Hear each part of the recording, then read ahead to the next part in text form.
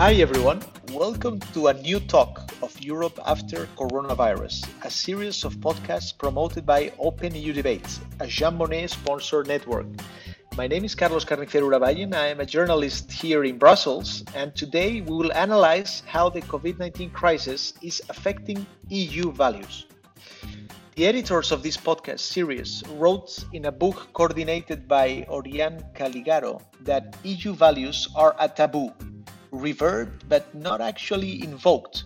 So what do we make of the growing number of references to values during these unprecedented pandemic times? Will this crisis have a lasting impact on these values? We're joined by three great experts on EU affairs. And I already mentioned Oriane Caligaro, Associate Professor at the European School of Political and Social Sciences in Lille. Welcome, Oriane. Thank you very much for the invitation. Great. We're also joined by Miriam Lexman, a member of the European Parliament and part of the European People's Party. Welcome, Miriam. Thank you very much. Thank you for the invitation. I look forward to the discussion. You're welcome. And last but not least, let me introduce you to Elisabetta Nataluti, postdoctoral researcher at the Université Grenoble-Alpes. Welcome, Elisabetta. Thank you. Thank you very much for this invitation. I look forward to participating to this very interesting debate. Excellent. So, what has the COVID-19 told us about European values? I think, Oriane, before we get started and we dive into the actual implications of COVID-19 for EU values, you wanted to share with us a bit of context into where this conversation fits in. Would you like to start? Yeah, sure. Thank you very much. Yes, European values, it's a very, very vast topic. But here we are, I think, discussing values in a time of crisis. And I think it's interesting just to remark that the COVID-19 crisis is the last and probably the most important crisis of a long series, which, well, you know, the EU faces crisis very often, but in the last 10 years, let's say, with the start of the sovereign debt crisis, we had a succession of crises. And what is interesting is that in each of these crises, values were very much discussed, debated. So if you take the sovereign debt crisis, it was, you know, whether the European countries would show solidarity towards those in difficulty, but you know that they had been flagged as the pigs, the southern countries, and so you could see also a sort of moral judgment on this country. So then we had the migration crisis, again, obviously value loaded with showing, of course, humanity with asylum seekers and migrants, but in the same time, solidarity also with the countries facing the major flows of migrants. And again, a major crisis was triggered by this, let's say, conflict of values.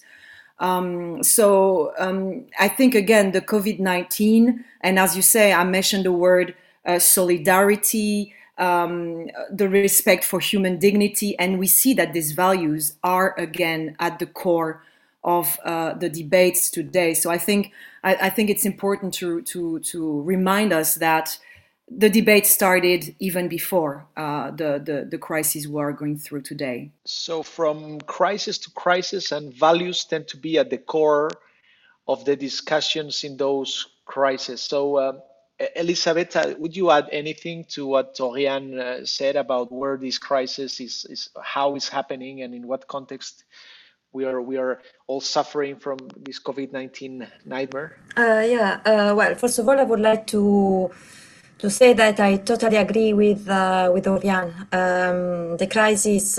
This crisis is just another added crisis that unfortunately the European Union need to address. And as Oriana pointed out, all the crises that the European Union lived are crises that are really rooted in values.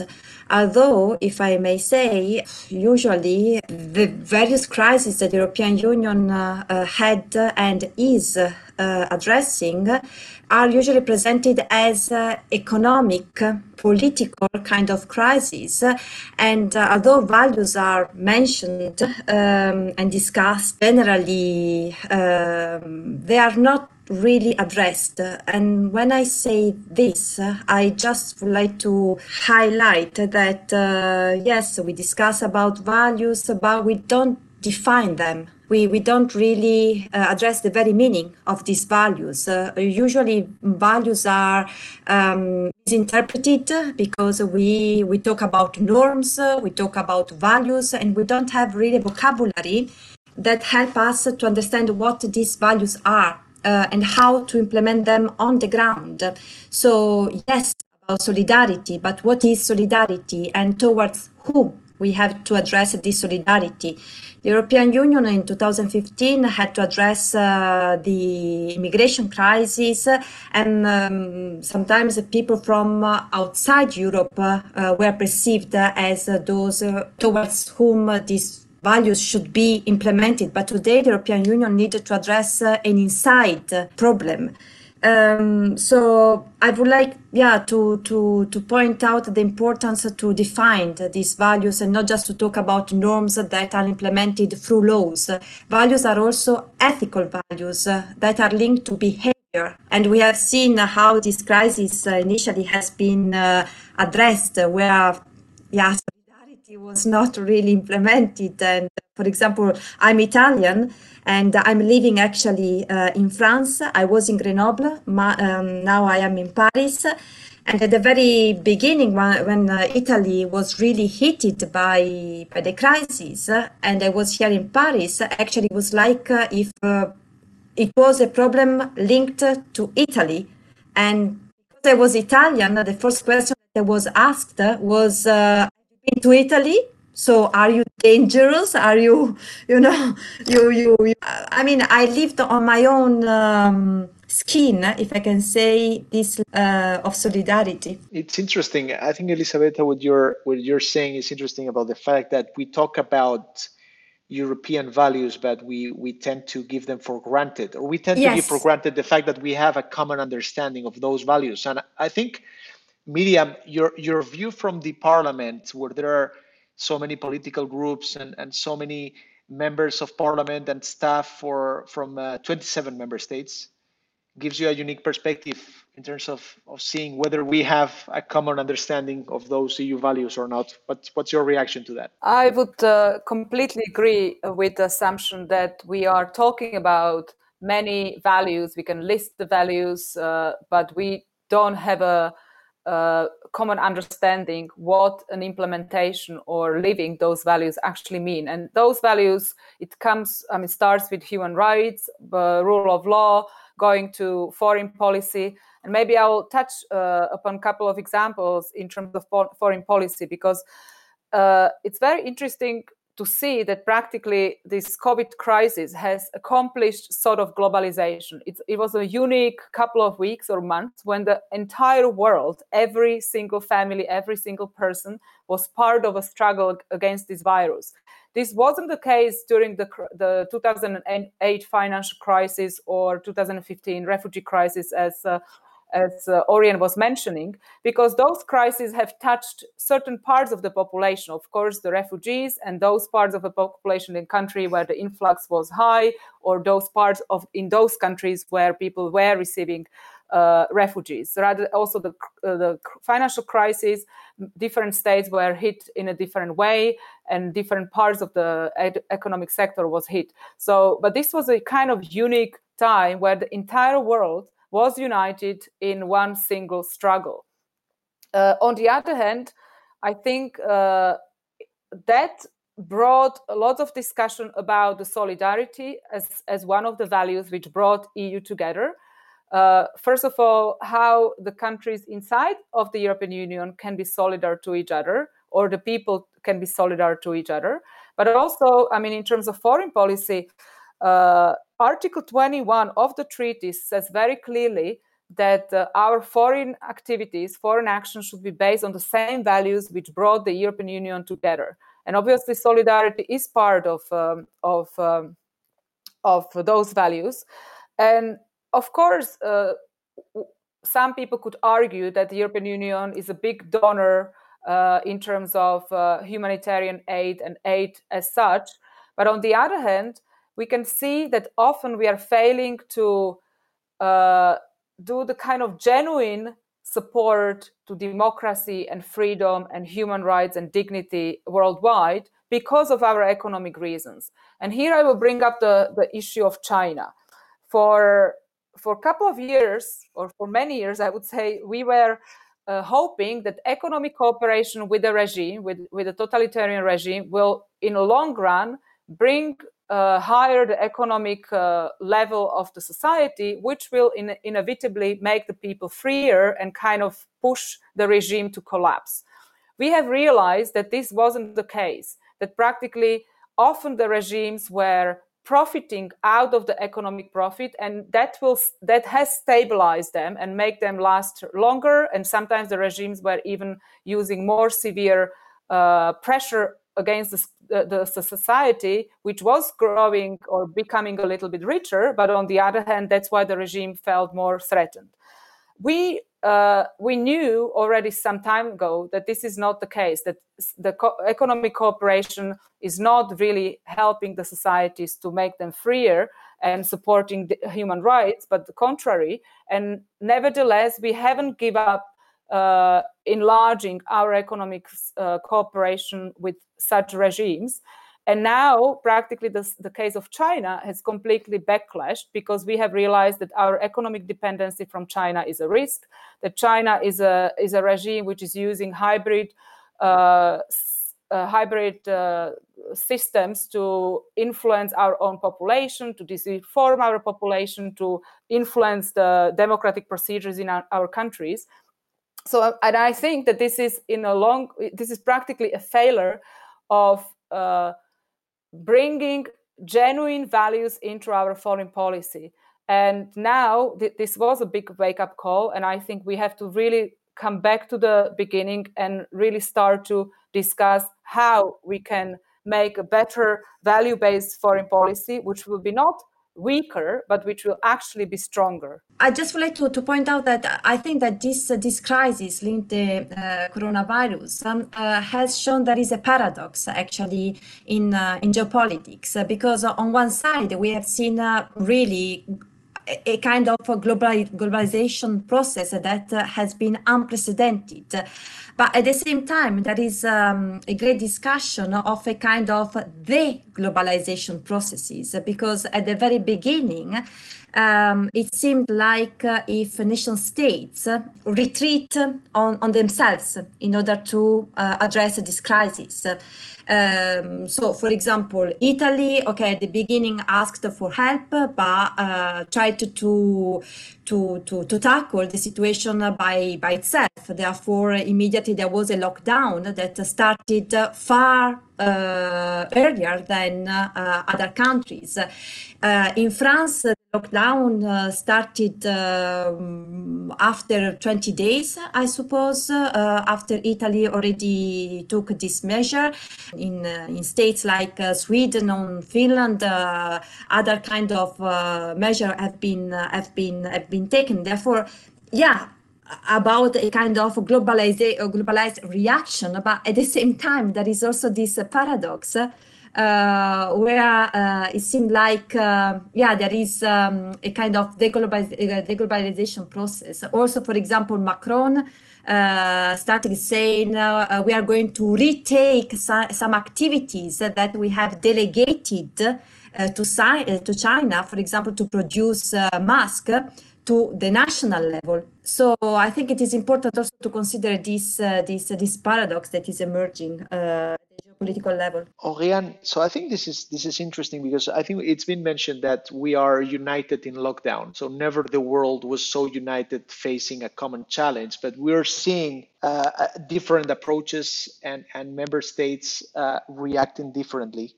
So why is that? Why, in your view, Oriane, we are facing that paradox? Well, I think again, it's very early, to analyze these differences in reactions, and I will not try to do this now. What is clear is that this crisis revealed, indeed, as Elisabetta said, also the fragility of the nation state level. And that this sort of nationalist egoism is not leading anywhere. But I think that if we talk now really at the EU level, this crisis also provoked something that is really unprecedented, is that now, as you know, we are discussing this idea, this recovery fund, and this idea of a mutualized debt, a real EU debt. And we are very much focusing on the resistances, of course, the frugal four, but it's still a historical decision. The fact that Germany joined France in this idea of a European reaction, I think this is really, really important. So it could be, again, it's too early to know where it's going to lead us. But a few months ago, it was still impossible in Germany to accept this idea of a mutualized debt, and now it is a common project. Indeed, the divisions and the difference of approaches to this pandemic were very impressive, but in the same time, indeed, the reflection that it triggered about, as Elisabeth said, the fact that maybe at the European level we should be more independent on, for instance, for certain resources like in the mask, in certain medical resources, etc. But also financially. So indeed, maybe today we are still in shock and we focus very much on the division, but it might be the occasion to boost a real solidarity. And I think that already very important steps have been taken in this direction. No, just to link both Oriane and Miriam in what has been said, I completely agree with the last remark that Oriane has made, because I think that, as Oriane said, it's very difficult indeed to project solid conclusions, because the crisis is in the process. But I think that finally member states and the European Union as a whole has understood that a crisis cannot be addressed only from an economic and political perspective, but needs to be enriched by an ethical approach as well. So there are now three elements to be considered, which are equally important, and the economic cannot overcome the other two, and ethics really needs to be considered, and ethical values needs to be considered in this game, if I can say that. I would just follow up what Elisabeth just kind of concluded, that I believe that exactly there is no question about if we are going to have more solidar. Of course, there is a question about if we are going to have more solidar European Union or less solidar European Union, more solidar world or less solidar world, more globalized world or less globalized world. I think the question lies in the way how we are going to achieve this, and what I believe that in the European Union, yes, it's very welcome that we see a kind of a united EU now in terms of how to address the economic crisis, which will definitely follow now after these pandemics. But on the other hand, I believe that now we are really scratching the surface, because we are going to indebt our societies enormously, the member states enormously, but there is still lacking the discussion about the future of the European Union, how we are going to coexist. There are deep divisions about how the values are seen, how the values are seen should be implemented, what is the role of the European Union, what the subsidiarity principle actually means, and if it's being breached or not. So I believe that we are not going to only see as a positive outcome that now we are more united, that we are able to kind of put on our shoulders, or actually on the shoulders of the next generations, this huge debt. But we really have to look into the divisions and the cleavages in the societies and see how this can be addressed, and be very honest, because we already had a couple of discussions about the future of the European, where the results only were that we have concluded that we do everything what is right, that we have a bright future ahead of us, and that the European Union is able and strong enough to deal with all the crises. But I think that now we have seen that there are crises which can shake the European Union from the foundations. And in terms of the global world, I'll just quickly say that I don't think that we have to discuss if we are going to have a more global world and less global world. I think we have to see a more just world. And this is the question. We have to be sure that our policies are based on values, and they're not supported only by our economic interests, because that backclashes. We're gonna continue in a few seconds, and I think we're gonna come back to the idea of those deep divisions in EU values that Miriam was just talking about.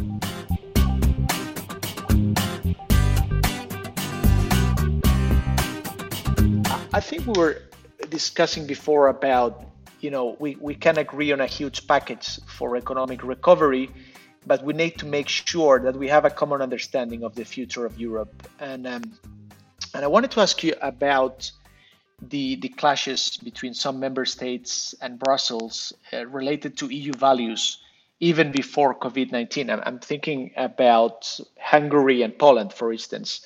And there's been criticisms of how, for instance, Viktor Orban was managing the COVID-19 crisis. Some were saying that he was taking advantage of this crisis to have an even tighter rule in Hungary. So I wanted to start this blog with this big challenge for Europe. And I think, Oriane, you wanted to share with us some ideas on this. Yes.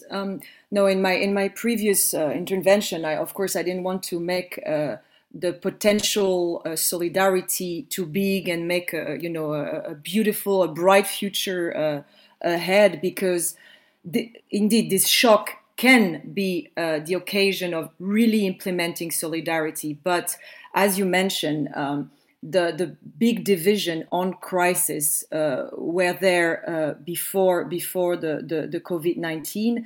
And indeed, so as you mentioned, the main problem with, if we take the case of Poland and Hungary, was indeed how the rule of law was, mistreated in these two countries, with other fundamental rights and values, and also the judicial situation, etc.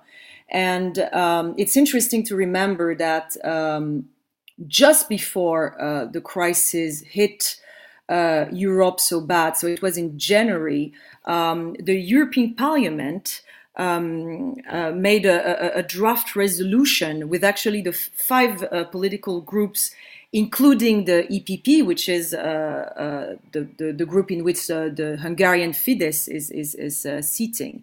And this resolution was asking again the member states to take action, especially in these two countries, Poland and Hungary, and to respect, to continue this procedure of the Article 7. So the Article 7, which should be a mechanism for the EU to react in the case the rule of law is not respected in one of the member states.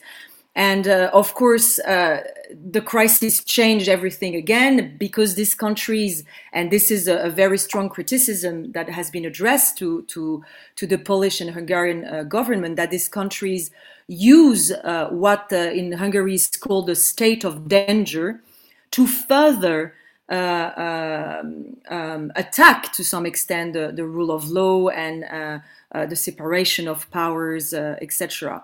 And but you see that the debate continues, and I think it's also interesting because the parliament, and maybe Miriam can react to this, even at the very core of the crisis, it was on the 17th of April, there was a new resolution precisely to react to this state of emergency, allowing the government to make to rule by decrees, etc. And in this text, it was not only the rule of law and, let's say, how the government was managing the crisis. They were even a part of the resolution addressing the attack also on the abortion right in Poland, reproductive rights. So, of course, again, very, very, very value-loaded issues. And of course, this is still ongoing. So indeed, we should not forget, because of the huge economic challenge, of course, the healthcare issues, etc., that other values are still at risk in some member states of the EU. And as you know, now Orban is explaining that he finally lifted this state of danger. But we have to be very careful because, as already many NGOs remarked, despite the fact that the state of danger has been lifted, several, let's say, mechanisms of this state of danger are still working and threatening the democracy and rule of law in Hungary. So this is indeed another challenge, and this one is still going on for the EU. So Miriam, I think you, of course, Miriam, go ahead. Yeah, I would like to react to this because I see it a little bit from a different perspective.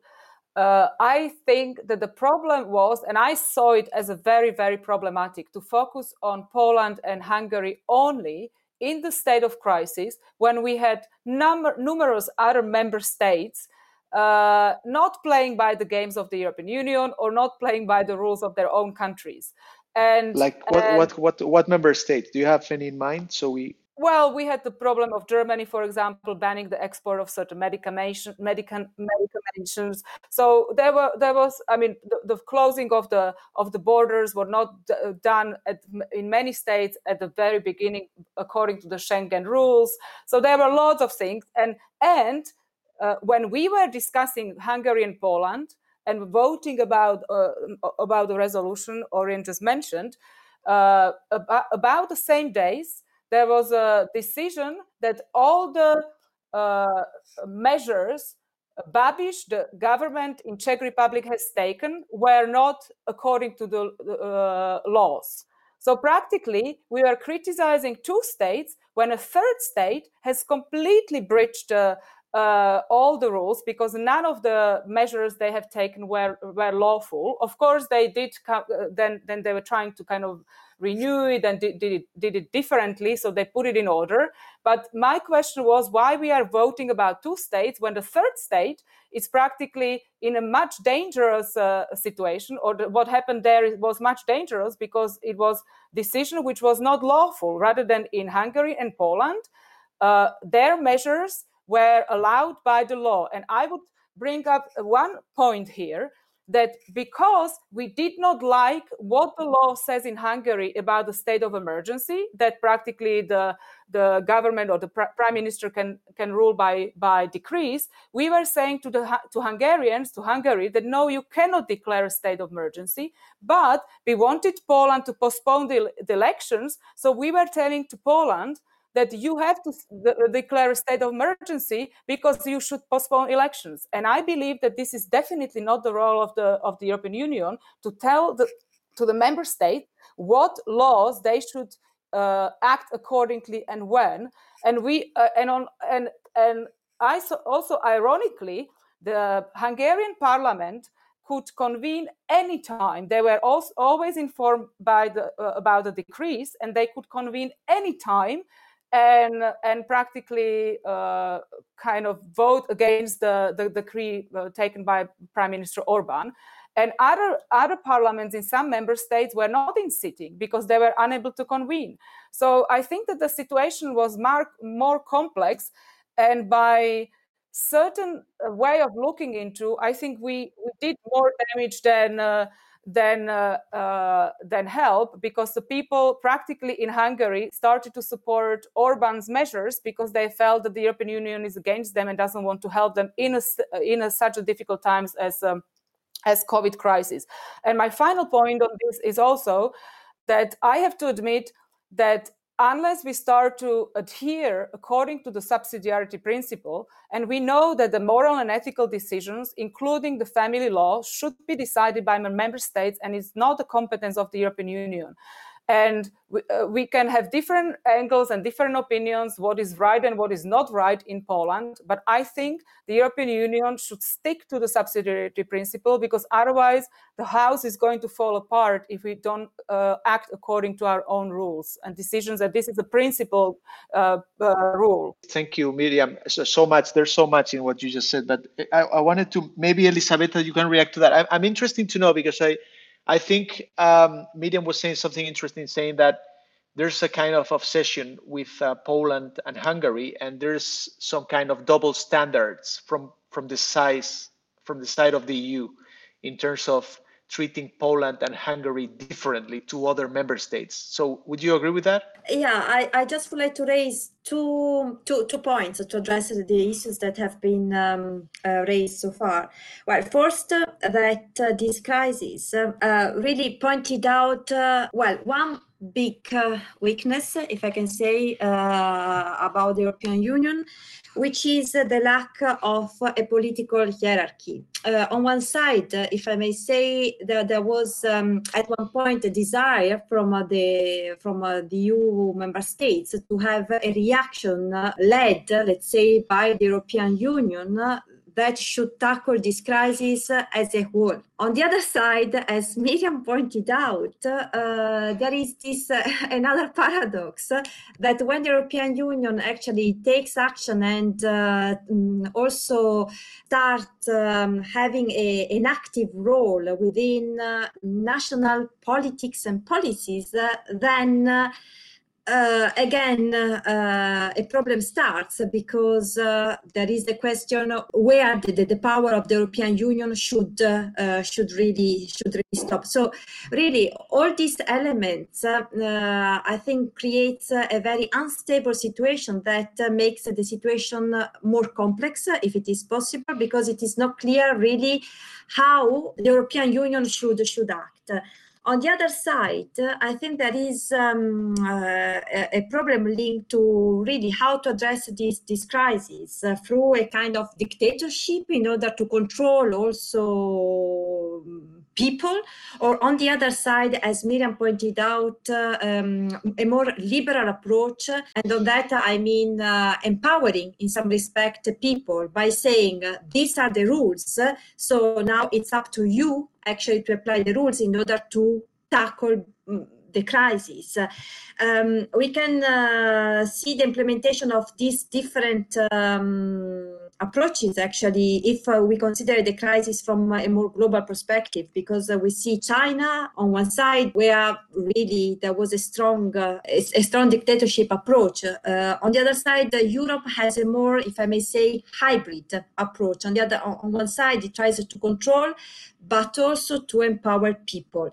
I mean, now the very issue is to find a balance in order to find an effective dynamic to tackle this crisis. Thank you, Elisabetta. Aurélien, I wanted to come back to the idea that I think it was interesting, because Miriam was saying that first, there's some kind of double standards, and secondly, the EU is trying to rule in areas where it shouldn't, and this is backfiring. So I want to know, I would love to know your reaction on this. Yeah, so first, I mean, Miriam is absolutely right to say that there are issues elsewhere, and the problems, especially regarding the respect of democracy, is not only in Poland and Hungary.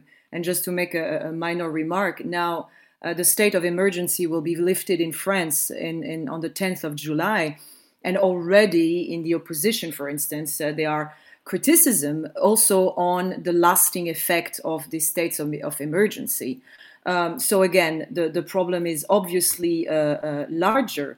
And I think it is still interesting to see what are the European standard on this, because indeed there is a subsidiarity principle, but there are also legal texts on which the EU is based, in which a series of normative values are listed, and they apply for everyone. So I think even indeed we need to open the perspective on these specific Polish and Hungarian issues. They are reminding us that these values need to be protected within the EU. This is one thing. But Miriam and Elisabetta also underlined this paradox. Indeed, the EU, the problem of the EU is that it's a highly complex entity, and there are indeed rules that should be applied to everyone. This is a legal system, but indeed other rules. And when we talk about values, when we talk about ethical values, it's indeed about also individual behaviors. And of course, the EU in many of these areas is not competent. So, and this is always, the EU is always walking, on a thin edge between acting or non-acting. And here the responsibility is very often on the side of the member states, because very often when we talk like this, we debate, we say the EU, but in the end the EU is made up of these member states, which in the end through their debates take the decision. So we cannot abstractly blame the EU for a problem or another. It's also the EU is what the member states accept to do with it, and it's exactly the same on values. If we want the EU to exist, to have an identity, so it's a very big word, but there must be something, a common view on fundamental values. And this cannot only be, the division of power or certain economic rules, etc. We always blame the EU for not being human enough. So indeed, we need to search for a bit more flesh, so to speak, or a bit more soul, let's say. But this needs to be a debate, and I think that's why indeed the EU should not intervene in certain very specific areas. But I think it's very important to have these debates at the European level about abortion rights, about the rule of law, and about also other issues within the private sphere, because it's by debating them that we become more European, not necessarily by agreeing about everything, but I think it's still relevant to discuss this at the European level. Otherwise, the EU stays a merely legal economic frame with no soul and big divisions when we face dramatic crises like the one we are going through today. Before I give the word to Miriam, I think we have some of that written in the treaties, and I have here in front of me Article 2. It says the EU is founded on the values of respect for human dignity, freedom, democracy, equality, the rule of law, and respect for human rights, including the rights of persons belonging to minorities. So, Miriam, this is up for interpretation, or this is clear for everyone what this means? I completely agree also with Orion, what she said. We have to discuss how we actually understand these values, because it's definitely not clear. And I also support the idea, and I'm for it. I mean, when we take, you listed human dignity. I mean, for some people, human dignity and life starts at the conception and finishes with a natural death. For some people, it's only after birth, because obviously by birth, the mother can decide about the life of her child, if she wants to have it or not. Then we are talking about euthanasia. In some countries, there is already legal. In some countries, it's strictly forbidden. So, and these are absolutely primarily questions from which many other questions related to freedom or dignity or or human rights as such, or acceptance of different opinion or minority approach to culture and life, all this evolves from, I think, the kind of basic understanding of what is life, or also maybe the family matters, how we understand family.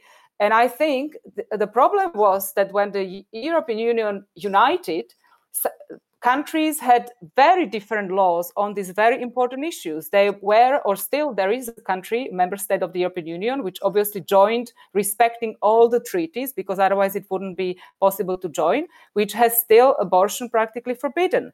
So, and we cannot say that the values have evolved and some countries were left behind, and then now we tell them that you have to change your mind about the values because the rest of the European Union has changed its mind.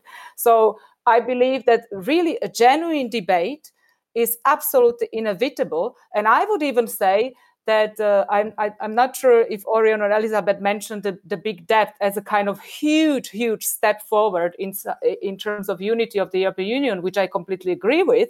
But if we are not going to be genuinely able to discuss these cleavages in the basic understanding of our value, I am afraid that the house will still be a house of cards. And I agree that there is impossible to come to a conclusion. But I think that there is a possibility to come to the kind of boundaries of respecting each other. We would agree on a certain terms what is respected and where we have a different opinion. And I think that's a very important to start with. Obviously, the laws might be changing in different countries, but I think respect for a different opinion, which if the opinion was already embraced in the kind of basic understanding of the values, I think it's absolutely inevitable. And I see the pressure. I would just say one thing here. I see the pressure coming from the European Parliament because many issues which are, I think, controversial in terms of principle of subsidiarity, or I understand them so, that they are probably a step away from the competencies of the European Union. These kind of reports are passed by the European Parliament. And I can tell you that those powers in the member states who don't like the European Union and are trying to undermine the European Union position are making sure that all these reports reach the population in the countries, and they are trying to use this against the European Union. So it's not only a question of agreement, but I think it's a question of the existence of the future of the European Union, because the people in many member states are becoming fed up that the EU is breaching its competencies. Elisabetta, would you like to react to that? Yeah, well, first of all, I would like just to say that I agree 100% with Miriam. I think that really she pointed out the very problem that the European Union not just need, but must address. And here I would like to link to Oriane as well, because in her book she rightly point out that values are a taboo. The question is why the European Union finds so difficult actually to find to speak and to address values. I think that Miriam nicely, in some respect, actually addressed the answer. The European Union should not just take one way in order to understand things, but has to count different approaches that are taken by states without actually pointing out whether the European Union agrees or not. I really do think that it is important to consider values in a very broad perspective in order to provide a final definition of what these values are, because as you rightly read, the European Union mentions values and norms, but these values and norms are so broad that I think that at the moment leave too much space to interpretation. Therefore, it is important to open the debate to understand the different interpretations about these values, but at the very end, also to provide a guide that should be understood for sure and also suggested. And then, of course, it's up also to the member states that, as Oriane said, make the European Union to implement them correctly. And presently, I really do think that what the European Union integration process should be is really the very implementation of the solidarity principle that is presently, I think, the most important one in order to address actually this crisis. Yes, the final remarks of Elisabetta, whether we have very broad values, but should really the EU give guidelines to how to interpret them? Here,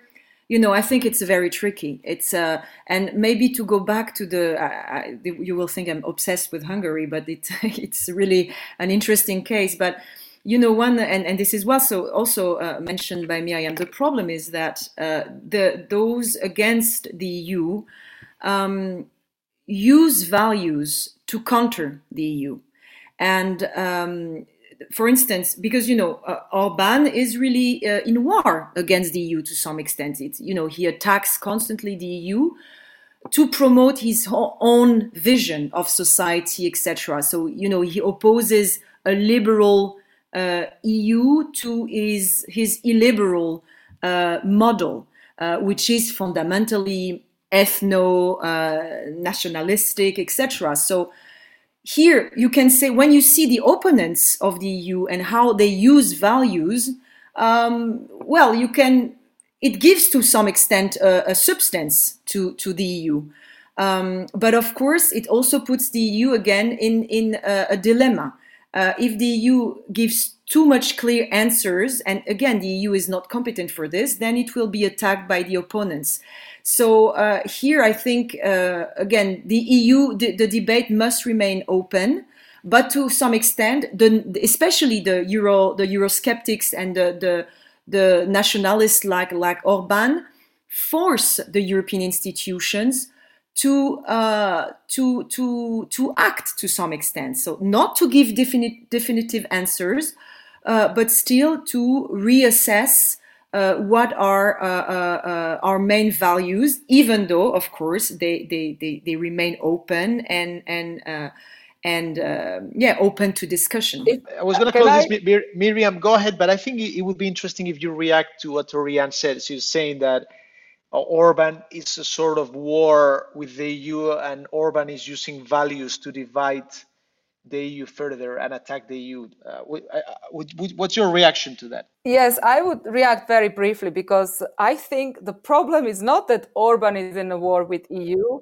He is in a war with EU because the weaknesses of the EU and inability of the European Union to have an open discussion and to kind of have a balanced approach to very sensitive value-based questions helps him, because he is always kind of like attacking the European Union. The European Union reacts, and this actually helps Orban to stabilize his power.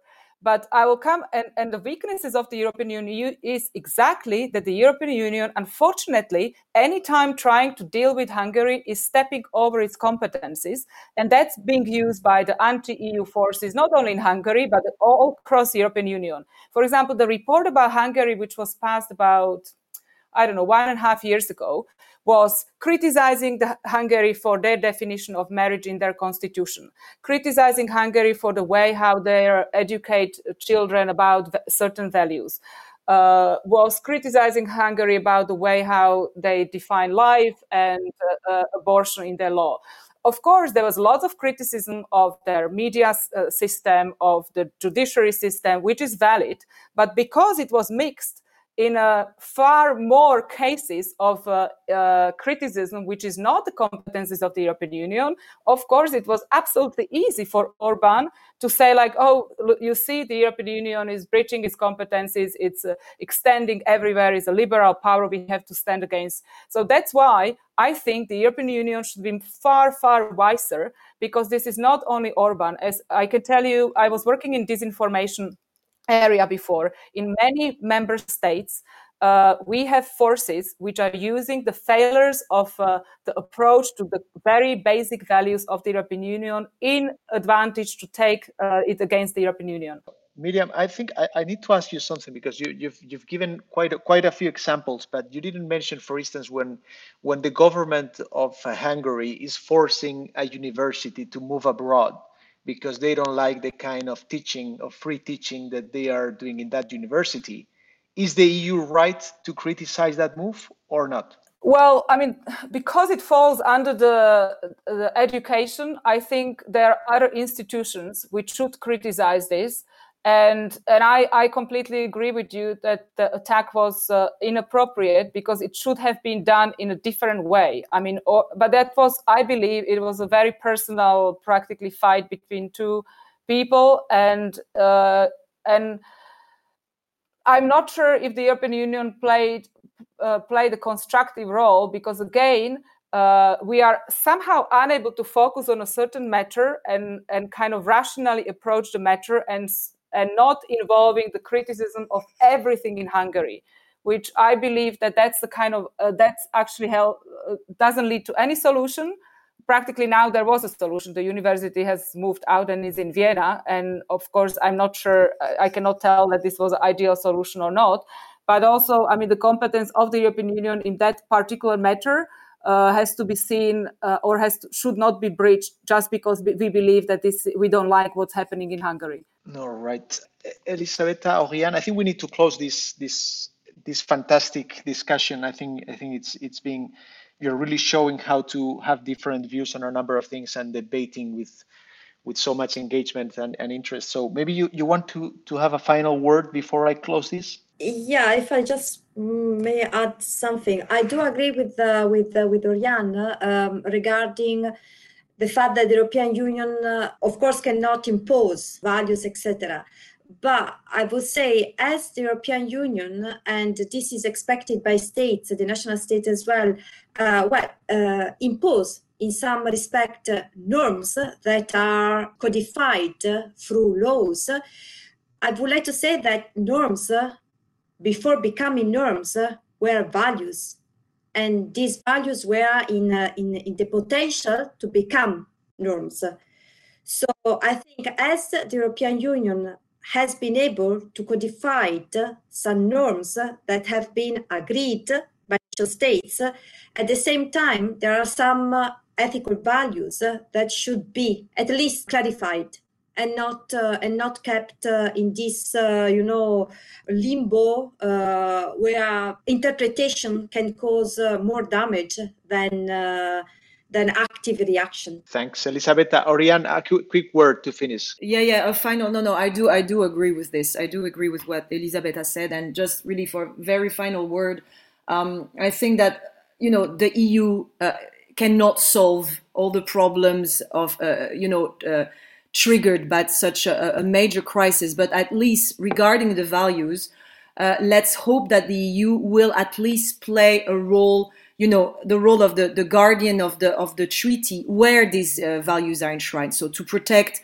our freedom, in all what the COVID can provoke in terms of limitation of freedom, of democracy. So at least the EU, I hope, will play this role of protecting these fundamental values, also beyond its action in the field of the economy, etc. So I think the EU has still a role to play in the field of values. All right. United in diversity. This is challenging sometimes. This is fun. This is Europe. I want to thank you, the three of you, fantastic guests we had today, Oriane Caligaro, Miriam Lexman, and Elisabetta Nadaluti. It was a real pleasure. Thank you. Thank you very much. Thank you. This was all for now. Europe After Corona is a series of podcasts promoted by Open EU Debates and produced by Agenda Pública. This was our 10th and final episode of our first season. We will come back, but for now, I want to thank our great network of contributors. We've had more than 30 participants from the worlds of academia, politics, civil society, and from all corners of Europe joining us every week. And of course, I want to thank the more than 2,000 loyal listeners from all around the world. A final personal note.